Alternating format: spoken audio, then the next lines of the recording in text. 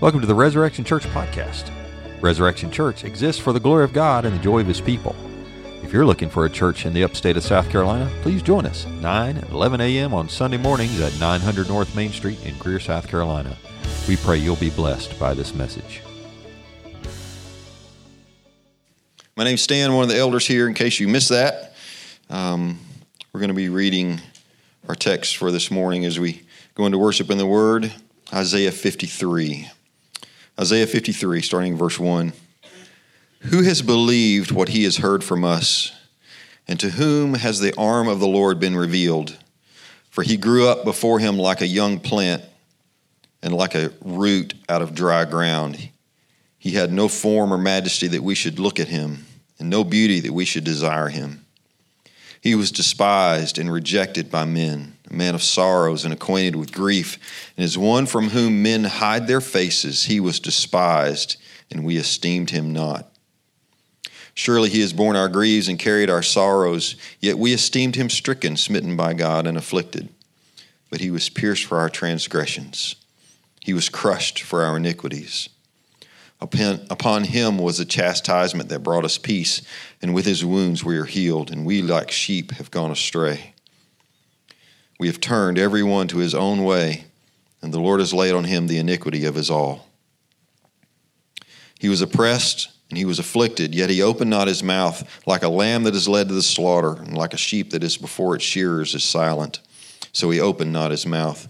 By oppression and judgment he was taken away, and as for this generation who considered that he was cut off out of the land of the living, stricken for the transgression of my people. And they made his grave with the wicked and with a rich man in his death, although he had done no violence, and there was no deceit in his mouth. Yet it was the will of the Lord to crush him. He has put him to grief. When his soul makes an offering for guilt, he shall see his offspring. He shall prolong his days, and the will of the Lord shall prosper in his hand. Out of the anguish of his soul he shall see and be satisfied. By his knowledge shall the righteous one, my servant, make many to be accounted righteous, and he shall bear their iniquities. Therefore I will divide him a portion with the many, and he shall divide the spoil with the strong, because he poured out his soul to death, and he was numbered with the transgressors. Yet he bore the sins of many and makes intercession for the transgressors. This is the word of God for the people of God. Thanks be to God. Amen. Thank you, Stan. Good morning, everybody. Good morning, everybody. That's better. That's better. That's better. What a joy to welcome all these new members, huh? Can we give the Lord praise for that one more time? That's just awesome. And we had 2 babies born this week in the church. Jessica and Andy Long had their little fella, Asher, and he's doing well. And John and Tiffany McClure had a little baby boy named Alden. So let's give those moms, they might be watching online, so let's give those moms and dads a hand. Good job. So it's appropriate that today we light the candle of joy. You notice that it's different in color. It's pinkish, as opposed to the other candles are purple, and the one in the middle, the Christ candle, is white. The reason we light the pink candle on the week of joy is that it symbolizes the darkness being pushed back, right? What is the joy of Advent? You might think you know the answer to that question, and you probably do. But let's consider some of the greatest joys that we can experience in this life are flowing from, in many cases, rooted in some of the deepest sorrows. Is that fair? Think about moms and dads. When a couple welcomes their first child into the world, into their life, they have great joy. But think about the couple that before their first child was born, they had to go through the deep sorrow and grief of one or more miscarriages. The joys, it's not like one mom and dad appreciates their kid more than the other, but there is seemingly a heightening of the joy when that joy flows out of, or it's even rooted in, something that preceded it that was deeply sorrowful. I was sick earlier this week, and I spent an entire day in the bed, And when you do that, you get bored, right? So I rented a movie called Zero Dark 30. How many of you have seen that movie about the killing of Osama bin Laden? So I watched this movie, and if you've ever seen that, it's an incredibly dark movie. For almost the entirety of the movie, because in the decade or so after 9/11, there's just so much toil and labor and death and sacrifice and tragedy that's involved in our country and specifically these special forces and CIA agents that went after getting Osama bin Laden. It's just dark, dark, dark, sad, tragic, bombs, more people dying until finally that SEAL team goes into that home, that compound in Pakistan, and there's one of those agents chirps over the radio, Geronimo, for God and country. And suddenly it's like the light breaks into that movie and there's just joy. We got him, right? This man who is responsible for one of the worst tragedies, worst terrorist acts that our country's ever experienced. Thousands die, incredible tragedy, lots of sorrow, lots of grief, and yet incredible joy when justice was finally served. A joy that took 10 years to realize after 9/11. But yet that was a joy that was tasted 3 days after 9/11 happened. George W. Bush, then president, he flies to ground zero and he's standing there in this incredible pile of rubble with people still trapped under it. Rescue workers are there frantically trying to find them. And he gets on a megaphone and he starts to try to make a speech, but people in the crowd keep saying, "We can't hear you, we can't hear you." And finally, you might remember this, into that megaphone, he says this. He says, "Well, I hear you. The world hears you. And the people who knock these buildings down, they're going to hear from all of us soon." And what happens? Joy erupts. An anticipatory kind of joy because people knew, they felt, justice hasn't been served, but it's coming. That's kind of like where we are in Isaiah. It's been a really dark time for Israel.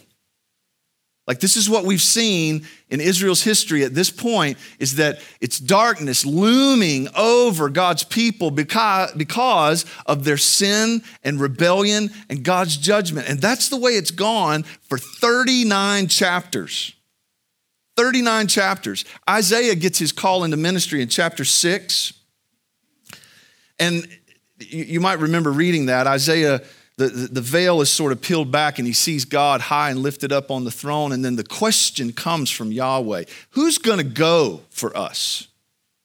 And Isaiah raises his hand like a first grader in class. Ooh, pick me. I'll go.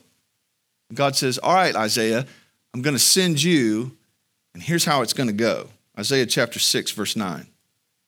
And he said, "Go and say to this people, keep on hearing, but do not understand. Keep on seeing, but do not perceive." How bleak is that?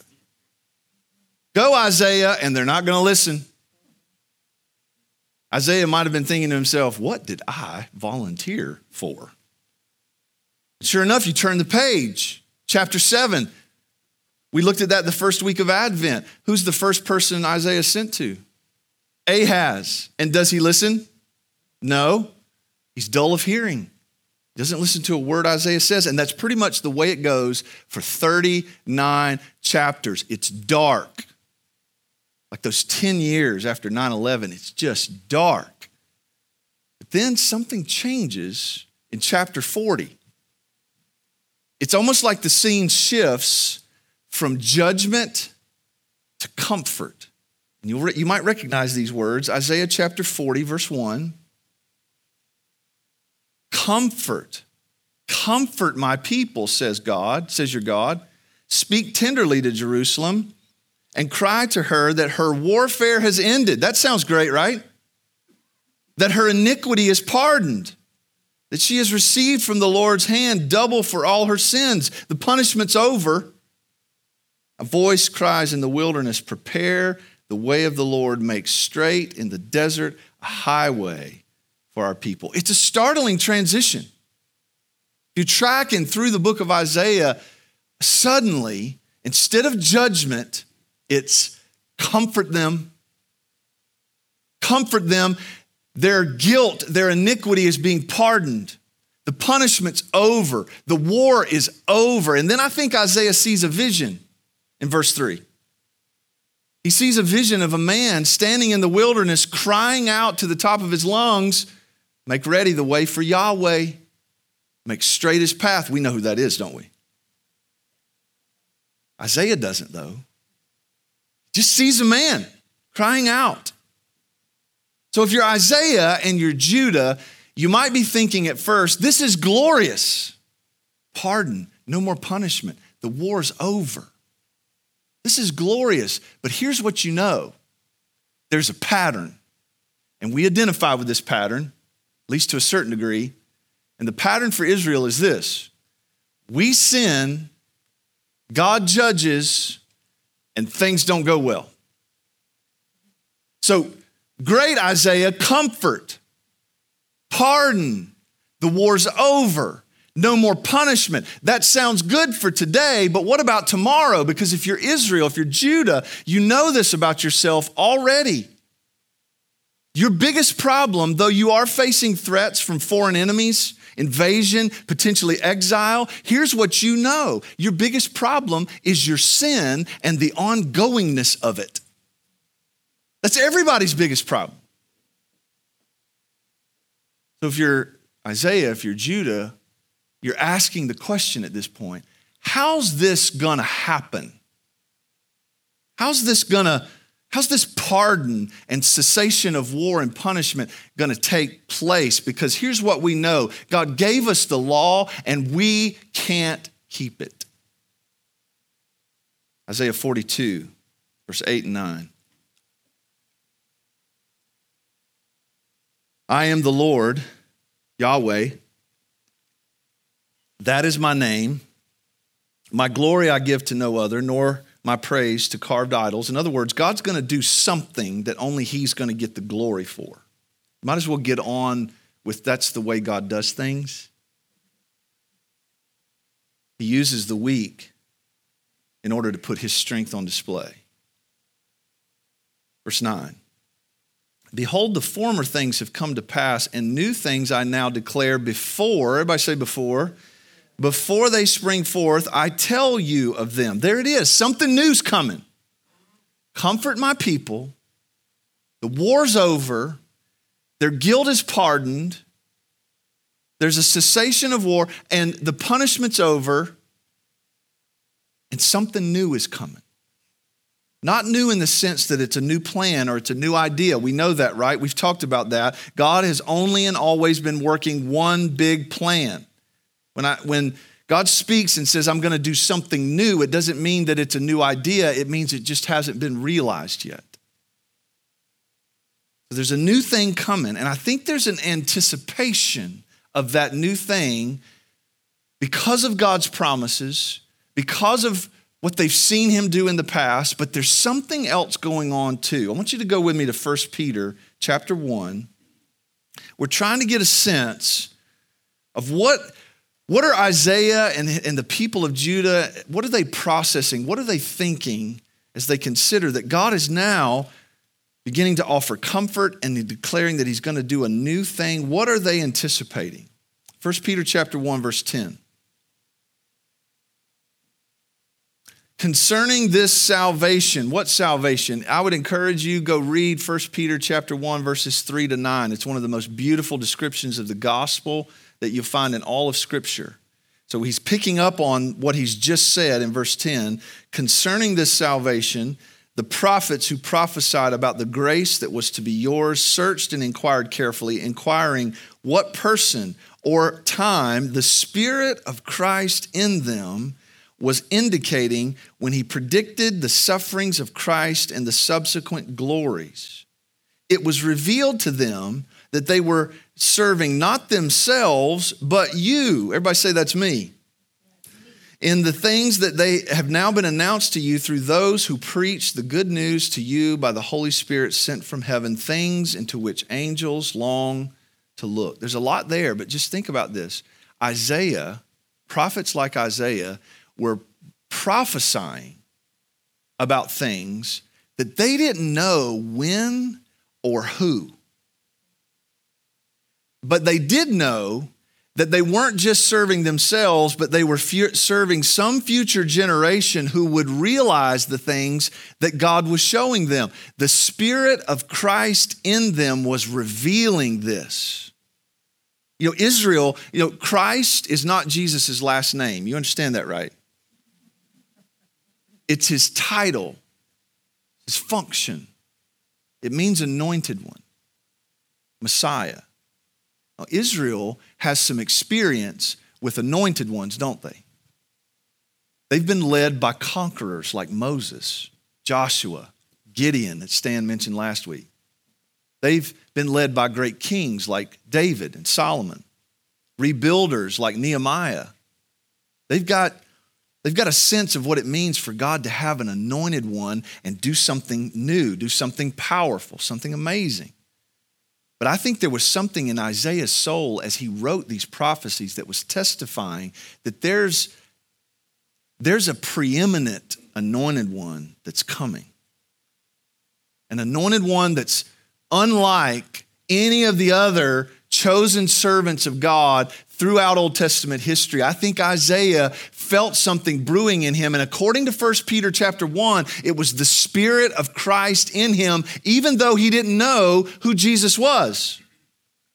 This is 800 years before Jesus was born in Bethlehem. Isaiah doesn't know about Bethlehem and the star and the wise men and the angels and the cross and the empty tomb. He doesn't know about all of that, but he's writing this and there's something in him that's testifying someone's coming. That's why Advent is such an incredible season to celebrate, because the word Advent means arrival, came. Preeminent, anointed one is coming. What's he going to be like? We know the answer, don't we? 2 + 2 = what? 4. We know the answer is Jesus. But let's pretend like we don't. Let's go there with Isaiah, asking the question, who is this going to be? When is this going to happen? And how could this come to be? That God is going to offer comfort to his people, pardon, the end of war, and no more punishment. How is that going to happen? Chapter 52, verse 13. Behold, my servant shall act wisely. The servant language is not new in Isaiah by this point. Israel is referred to as the servant of God in Isaiah 41. She's a corporate servant, and we know she's failed. Isaiah is referred to as a servant of God in chapter 49, but this is referring to a servant that cannot be Isaiah or Israel, and we'll see why. Behold, my servant shall act wisely. He shall be high and lifted up and shall be exalted. As many were astonished at you, his appearance was so marred beyond human semblance and his form beyond that of the children of mankind. So shall he sprinkle many nations. Kings shall shut their mouths because of him. For that which has not been told to them they see, and that which they see, which they have not heard, they understand. There's a servant coming. And the servant is going to be high and lifted up, exalted, unlike any other. But somehow this servant is going to suffer in such a way that his appearance is going to be marred beyond recognition. Just imagine that you don't know the answer to 2 + 2 = 4. You're reading this and you're going, what? A high and lifted up servant who's going to suffer in such a way that people aren't even going to be able to recognize him? That sounds terrible. But yet, what he accomplishes is going to be so powerful that kings are going to shut their mouth. They're going to be silenced. They're going to see and they're going to understand. He's going to sprinkle nations. That's a picture of cleansing. This is powerful. And if you're reading this, if you're Isaiah, if you're Judah and you're hearing this, you're going, all right, who When? Chapter 53, verse 1. Who has believed what he has heard from us, and to whom has the arm of the Lord been revealed? Here's how I read that. Hello? Hello, McFly? Anybody home? Are you paying attention? That's what verse 1 is. Servant's coming, high and lifted up. He's going to suffer. But his suffering is somehow going to accomplish something so powerful, it'll shut the mouths of kings. Are you paying attention? Are you on the edge of your seat? You ought to be. I think Isaiah is. Verse 2. What's this servant going to be like?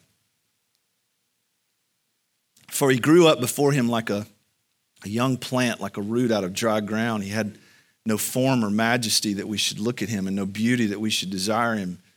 He was despised and rejected by men, a man of sorrows and acquainted with grief.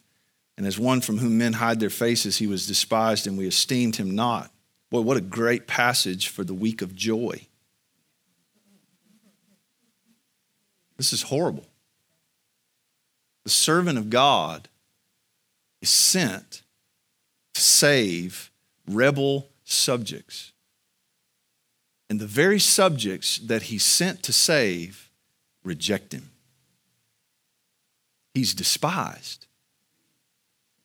He's despised and rejected. He's a man of sorrows. He's acquainted with grief. Why is he despised and rejected? I think his very arrival is an indictment against the rebels.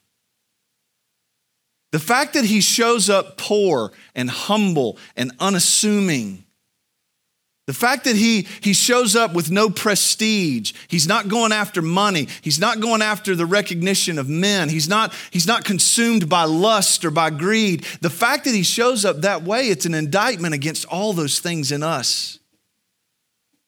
That we value natural beauty so much, and yet he shows up and his form and appearance was apparently not that much to look at. Listen, Jesus was not blonde hair with blue eyes and big muscles.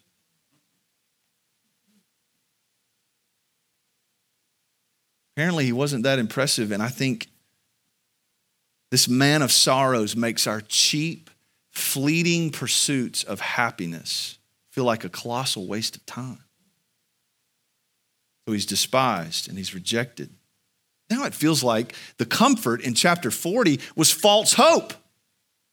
Because the servant who's coming to deliver this is rejected by the very ones he came to save. What happens? Verse 4. Surely he has borne our griefs and carried our sorrows, yet we esteemed him stricken, smitten by God, and afflicted. But he was wounded for our transgressions, he was crushed for our iniquities. Upon him was the chastisement that brought us peace, and with his stripes we are healed. All we like sheep have gone astray. We have turned everyone to his own way, and the Lord has laid on him the iniquity or the guilt of us all. It's almost like the rejection of the servant doesn't catch him off guard. He's not surprised by it. He doesn't reject those who reject him. Instead, what does he do? He bears their sorrows. He carries their griefs. He's wounded for their offenses. And he's crushed under the weight of their guilt. Apparently, God isn't going to sweep the greatest human problem, sin, under the rug. What he's apparently going to do is he's going to lay that guilt for the offenses that we've committed. He's going to lay that guilt on him. He's going to bear the grief that we have produced. He's going to bear the guilt that we have earned. He's going to take on the punishment for the sins that we've committed. In other words, God's servant, we're pretending like we don't know who this is. God's servant is going to become a substitutionary ransom for God's rebel subjects. And guess how the rebel subjects are going to look at that? They're going to look at that and determine that he's been smitten and stricken by God. The very ones he came to save. Will despise him all the more, is really what that means. He's not much to look at. He's despised and rejected. And then when God lays our guilt on him, we'll look at that and go, psh, he must have been worthless. Because all we like sheep have gone astray. We have turned everyone to his own way. Guess what? We are guilty. We're guilty. It's our guilt. We've earned it, but he's taking it on. This sounds like an epic tragedy, does it not? Verse 7. He was oppressed and he was afflicted, and yet he opened not his mouth. I don't know about you, but if I'm called to stand in the gap for someone who rejects me, I'm going to protest. Y'all are just holier than me. You wouldn't do that. I would protest and say, wait a minute. I'm doing this for you.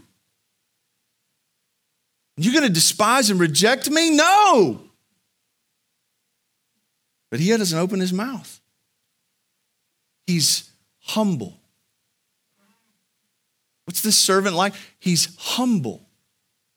The humility of the servant is seen in the fact that he doesn't open his mouth in protest. He opened not his mouth like a man that is led to the slaughter, and like a sheep before its shearers is silent. So he opened not his mouth. By oppression and judgment he was taken away. And for this generation, who considered that he was cut off from the land of the living, stricken for the transgression of my people. Here's what it means ultimately, that he's going to take the guilt of the rebel subjects. He's going to accept a sentence of death. The servant is not only not going to protest, he's going to willingly accept a sentence of death for the sake of those who deserve that sentence. In verse 9, and they made his grave with the wicked and with the rich man in his death, although he had done no violence and there was no deceit in his mouth. The servant is humble. He accepts the sentence of death, and he's innocent.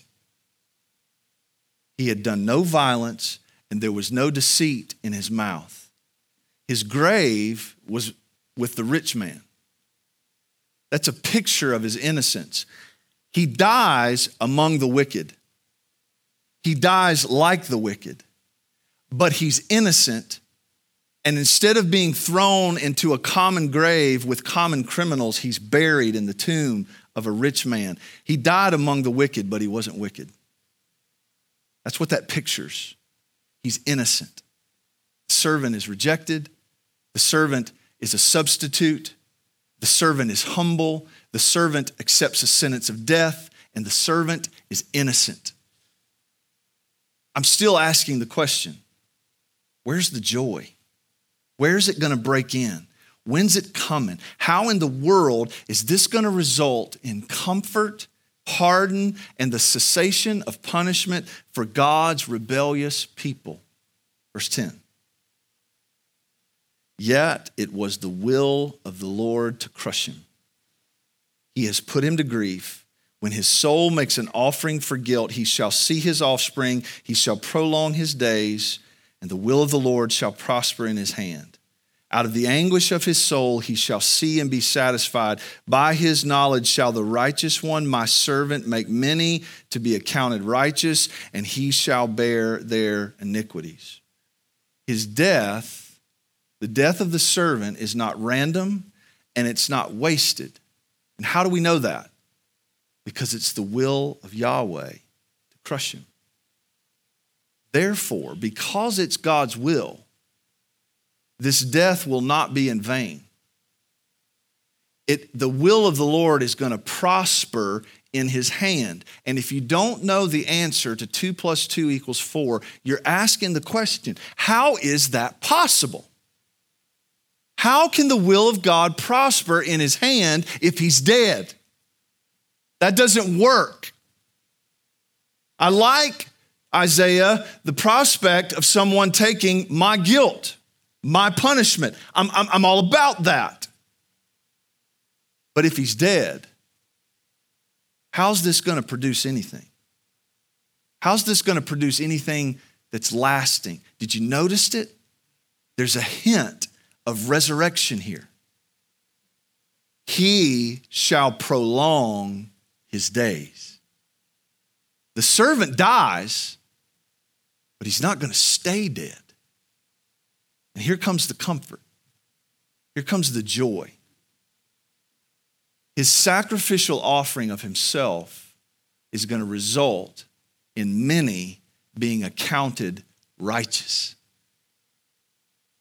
This is 800 years before Jesus was born.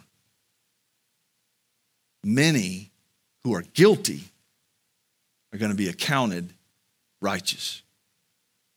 That's incredible. And it's more than an acquittal. You remember John chapter 3 when Jesus has this conversation with Nicodemus? And Nicodemus comes and says to Jesus, we know you're a teacher sent from God because nobody could be doing the things that you're doing. And Jesus just cuts him off and says, Nicodemus, unless you're what? Born again. Let's say that together. Unless you're born again, you cannot see the kingdom of God. And Nicodemus looks at Jesus like a cow at a new gate. Born again? What is that? Can't enter my mother's womb a second time. Jesus, what are you talking about? And you know what has always confused me? Is that Jesus doesn't look back at him and go, Nicodemus, I know that's a new idea and probably foreign to you. Let me explain it to you. No, here's what he says. You are a teacher of Israel and you don't know what I mean by born again? No. It's almost like Jesus thought Nicodemus should have a frame of reference for this. Where? How? Why? I think there's a clue in verse 10. Can you see it? You see the word that might point us towards something like a new birth? He shall see his let's say it together, his offspring. I don't know how that would have hit them. But there's a hint there that this is not just an acquittal of guilt. This is something deeper, richer, gooder. It's some kind of new birth. It's going to take place. Look at verse 12.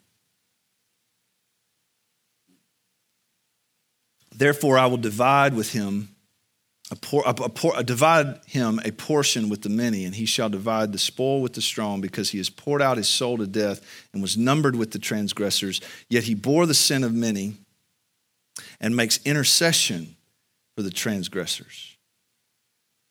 The dividing of portion and spoil is the doling out of benefits of conquest. It's the picture of a king coming back from a great victory and sharing the spoils, the goods of the conquest with his subjects. That's the picture. Well, what might that mean? Look at it, what it says. He was numbered with the transgressors. What tense is that? Past tense. He was numbered with the transgressors. When did that happen? It happened on the cross. He was declared guilty, though he was innocent. He was numbered with the transgressors. But then he bore the sin of many and makes intercession. What tense is that? Present and ongoing. He makes intercession for the transgressors. Here's the joy. What began in the deepest of all sorrows is making way for this incredible joy that this servant is going to stand in the place of guilty, rebel subjects, take their punishment, take their guilt, take their grief, take their sorrow on himself and make them righteous. They're going to be counted as righteous, not because of what they've done, but because of what he's done. He's going to be numbered with those transgressors. He's going to make those transgressors righteous, and then he's going to intercede in an ongoing way for those same transgressors. And I sat down with my kids yesterday, and we went over this text, and I asked them, what do you think it means that Jesus would be interceding for transgressors? And one of them said, that word sounds like pleading. And I said, that's great. Like a lawyer would plead a case. And I said, here's the deal. Not a perfect analogy, but if Jesus is the lawyer pleading the case before the Father, the judge, what's his case? I said, is his case that, oh, look, they're really good people. They've done more good than bad. Is that his case? That we're really not as bad as it might seem at first. Trust me, I've been down there with them. They're good to go. Is that his case? I looked at my kids and I said, his case is not anything that you've done or I've done. His case is totally what he's done. I did this for them. That's the joy. And if we're with Isaiah at this point, we're asking the question, who? Who is this? When? And see, I look across this audience and I'm not expecting you to do cartwheels and backflips right now. But this isn't strange to us anymore. And that is sad to me. Is that we could light the candle of joy and go, that's nice. What a pretty candle. We need this to be strange again. We know this. Our biggest problem is not financial. It's not physical. It's not even emotional, and it's not relational in a human sense. Our biggest problem is our sin and our guilt, and we know it. We know it. And it's only from realizing that deep sorrow, feeling that weight, that I think Judah and Israel are feeling at this time where they're facing threats from all over, and they know that it's God judging them because of their idolatry. They've worshiped anything and everything but him. God's been faithful to them, and they've been anything but faithful. And they know it, and they don't know what to do about it because it just has an ongoingness to it. But God says, comfort my people because a servant's coming. And he's going to bear all that sorrow, all that grief, all that guilt, and all that punishment on himself. And he's going to make them righteous and plead their case, not on the basis of what they've done, but what he's done for them. So we got to ask the question, who is this going to be? In Acts chapter 8, we read about a man named Philip, who was not one of the apostles, not one of the 12. He's just a guy that got called to serve, and when persecution hit the church, he was scattered out of Jerusalem into Samaria, and God did amazing things through him. Miracles, lots and lots and lots of salvations in Samaria. And then God shows up to Philip. An angel comes to Philip and says, I want you to go to this particular street in a deserted place. So Philip goes, leaves a thriving ministry in Samaria, and he goes to this particular road. And there on that road, an Ethiopian eunuch is passing by. I'm not going to explain what all that means, but he's a foreign, he's not a Jew. He's passing by in his chariot, and Philip hears him reading Scripture. Can you guess what that eunuch was reading? Isaiah 53. Philip comes over to him and says, hey, do you know what you're reading? And the eunuch says, well, how could I unless someone guides me? He's not a Jew. He doesn't have any frame of reference or basis for understanding Jewish Scripture. So he said, but I think this eunuch does have a sense. He's guilty, and there's something going on here. There's some kind of good news here that I need to understand. And so it prompts a question to Isaiah, Acts chapter 8, verse 34. And the eunuch said to Philip, about whom, I ask you, does the prophet say this? About himself or about someone else? So there's the question. Who's he talking about? Who's this servant? Philip answers. Verse 35. Then Philip opened his mouth, beginning with this scripture, he told him the good news about Jesus. 2 + 2 = 4. Jesus is the servant. And I know you knew that before we started. But the joy of Advent is a joy. It is a great joy. It is an incredible joy. It's a joy that's so amazing and full of glory. It's almost unspeakable. But you know, at Christmas time, we throw the word joy around with a lot of vagueness, a lot of sentimentality. It's just joy. You can turn on a Christmas program and they'll go from singing "Joy to the World, the Lord has come" to "Here Comes Santa Claus." We put those joys on the same shelf, and they're not, are they?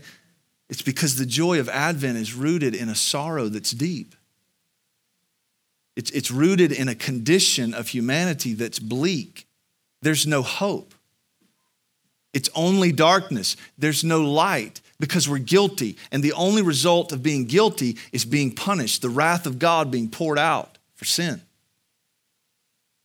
But our joy, the Apostle Paul in Romans 3, he raises this question.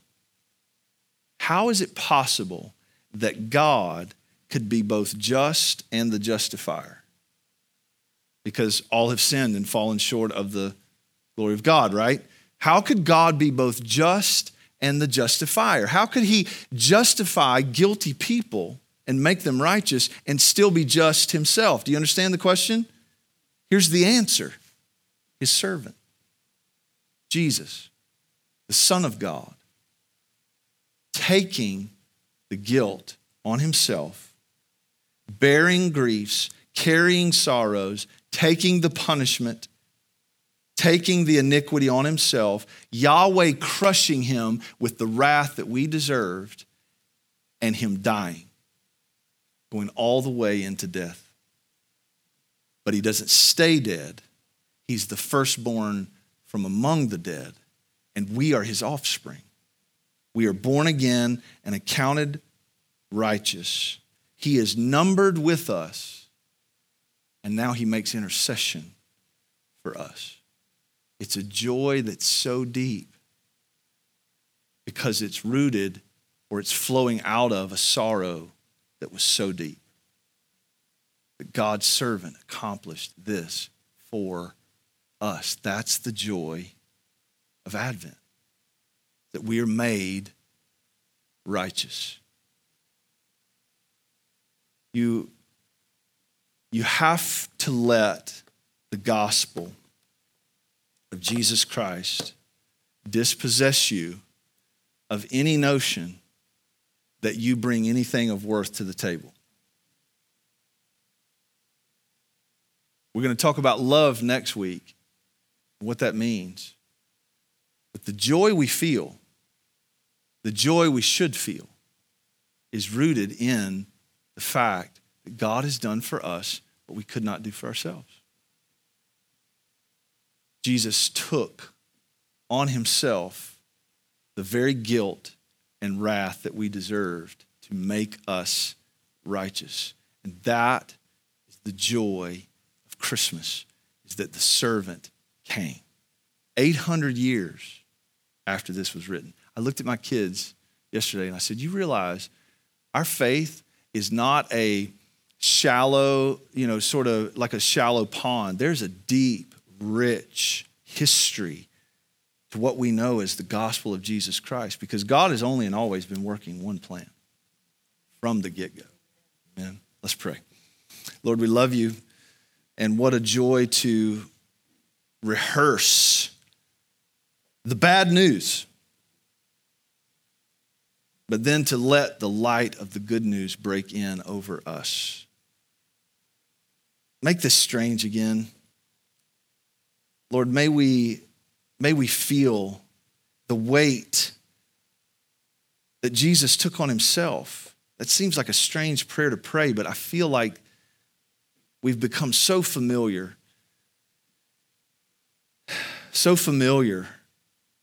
with all of this that we don't relish the incredible nature of this gospel. So, Lord, today I pray that you would resurrect in us the joy of our salvation, renew us in the joy of our salvation. Lord, thank you for taking our griefs and carrying our sorrows, doing what we could not do for ourselves and making us righteous and pleading our case on the basis of what you've done, not what we've done. So, Lord, we worship you today. We exalt you and magnify you in this place, for you are worthy to be praised. And I bless your people now. I bless your people to go in a spirit of worship, in a spirit of joy, realizing that you have come and you have done this for us. It's in Jesus' name that we pray. Amen. Amen. We hope you've been blessed by this message from Resurrection Church. Please visit rezfaith.com. That's rezfaith.com, where you can find more sermon archives, learn more about our church, and find a place to give to our ministry. We'd be glad to hear from you. Drop us an email at connect@rezfaith.com.